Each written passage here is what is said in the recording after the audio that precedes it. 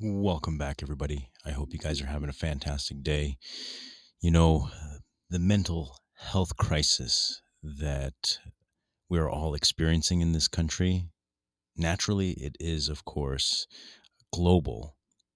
We are all dealing with something. And in today's episode, I want to discuss a little more about depression through my experience. That is, we all experience it differently, but I feel like I have something I can share to bring a little more clarity and understanding to the subject itself. If you've been here before, you know the spiel. My name is Mike, and every week I discuss topics I care about. Today's daily is partly brought to you by Grassdoor.com. Cannabis delivery made simple. Save 40%. Use the code DAILY at checkout. So let's dive into it. I wrote an article about this, and it's a comprehensive exploration of a lot of the common reasons for depression. And I try to shed some light on this many different facets of depression. It's multifaceted. And exactly, what are the conditions that generally contribute to the symptoms associated with depression? It is essential to approach depression with empathy and a holistic understanding, recognizing that each individual's experience is absolutely unique. By acknowledging the biological, physiological, environmental, medical, and lifestyle factors at play, we can try to work towards a compassionate and informed perspective on depression. For decades, we have just thrown drugs at the problem, therapy, you name it. And a lot of times, these methods are for life. It's difficult to break away from these things, especially when you've been dealing with depression for a long, long time. Once you get used to it, you're going to find it very hard to stop taking medication or to stop seeing your therapist. Don't get me wrong, there's a time and place for therapy, and there are very specific applications for medication. So, in any case, I want to jump into this particular topic because it affects us all. Some of us handle it better than others. So I know from experience that depression can be difficult.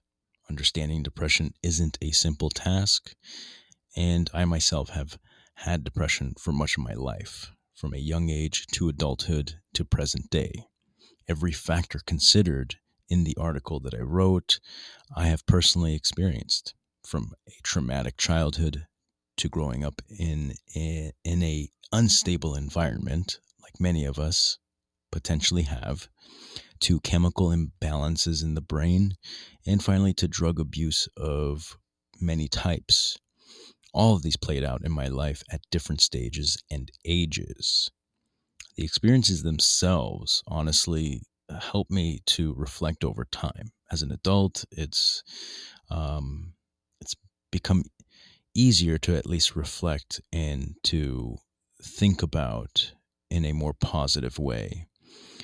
It's much harder to do this when you're younger because all you feel is the sadness and the other associated symptoms with it. So, all of these experiences, as I reflect over them, the conclusion became evident as of the last maybe several years. One thing is for sure, life is hard. It's difficult for all of us. Combined with the many factors I mentioned earlier, it can be unbearable depending on your age and your maturity level. So understanding depression is complex. One thing is for sure, it comes and it goes all throughout a lifetime. It's really about how you learn to cope with it. That's the most important aspect. I can say that learning to strengthen your mind, your body, and your spirit is key to tackle the new challenges that await tomorrow, because you best believe You will encounter new challenges every day in your life. If time is any reference to how it plays out in life, let me express this to you. I experienced depression for the first time at the age of 10, then again at the age of 12, and then again at the ages of 14 and 15, 17, 20, 25, 28, 30, and so on. I felt the symptoms of depression last year, last month, last week, and even just a few days ago. So this battle of the mind seems to be a forever struggle, never ending. But the tools I developed to cope have shown me that I can certainly beat this, even though the symptoms return every so often. And you can beat this too. Perhaps it has more to do with the fact I have gotten older and I just don't have the luxury of wasting time dwelling on these specific emotional outputs. And it's not to say that I ignore it. I certainly do reflect on what it is I feel, but I don't act on them. Very much like how we can easily, when we feel depressed, want to turn to substances or want to turn to entertainment to forget our troubles. That is the external stimuli that can maybe alleviate the symptoms that we feel at times. So I don't ignore the feelings. I reflect on them. I think about them briefly, but then I must get back to my day, hyper-focused on the things I want to achieve and the work that I want to do, the impact I want to have, and the most important that I can leave you with today regarding depression, the symptoms associated with it, is that you do have to work on getting stronger.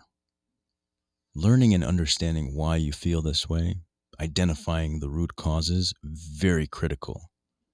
Sometimes that can be a life's work to try and figure that out. But you should try, at the very least, to identify where it comes from. But at the end of the day, don't dwell on your depression. Work to get stronger, to rise above it. You must beat it, don't let it beat you. That is unacceptable. Remember, as I said earlier in the beginning of the episode, tomorrow will bring new challenges. Will you rise up and conquer them?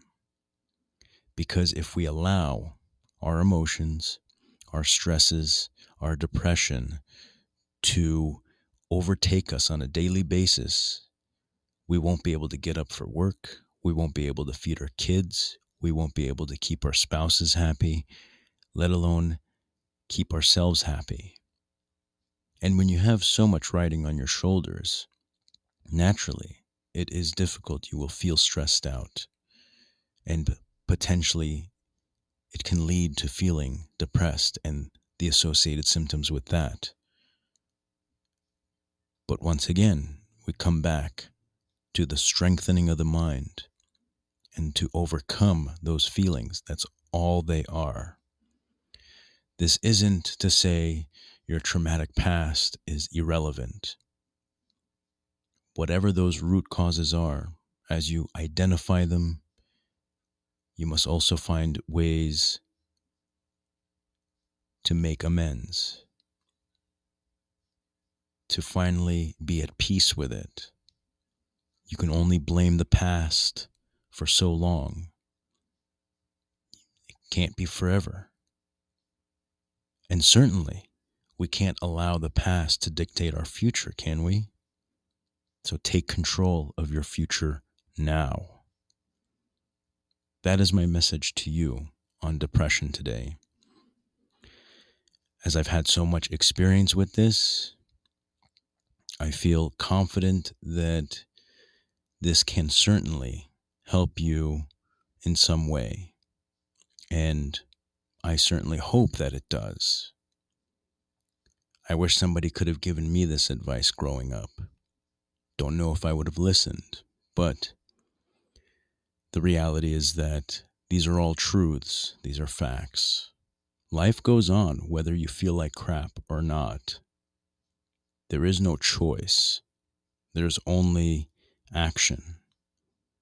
You don't have a choice on how it's going to make you feel, but you do have a choice in whether or not you will allow it to dictate how your day goes. If you have any stories like this or have experienced anything like this, please share them. Leave comments in the section below and share your story. Believe it or not, it can help many people because you're not alone. That is the most important thing to remember is, just like I said before about depression, I felt it last year, last week, yesterday, an hour ago. It comes and goes, and sometimes it can be forever, but they are just thoughts and they are just feelings.